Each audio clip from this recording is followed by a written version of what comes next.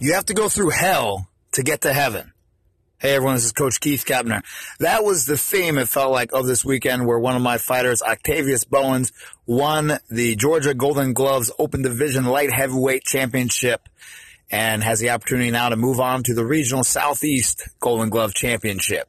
He had to do 3 days of fighting, and those were 3 hard-fought and hard-won fights. But the theme that he had to actualize within himself was, it doesn't matter how you feel, how sore you are, how tired you are, it only matters what you do. This applies to every single day of our lives.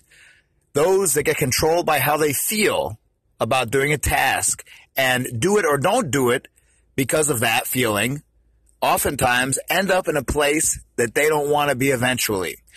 Whereas people who are successes in life, who become champions, they do it even if they don't feel like it.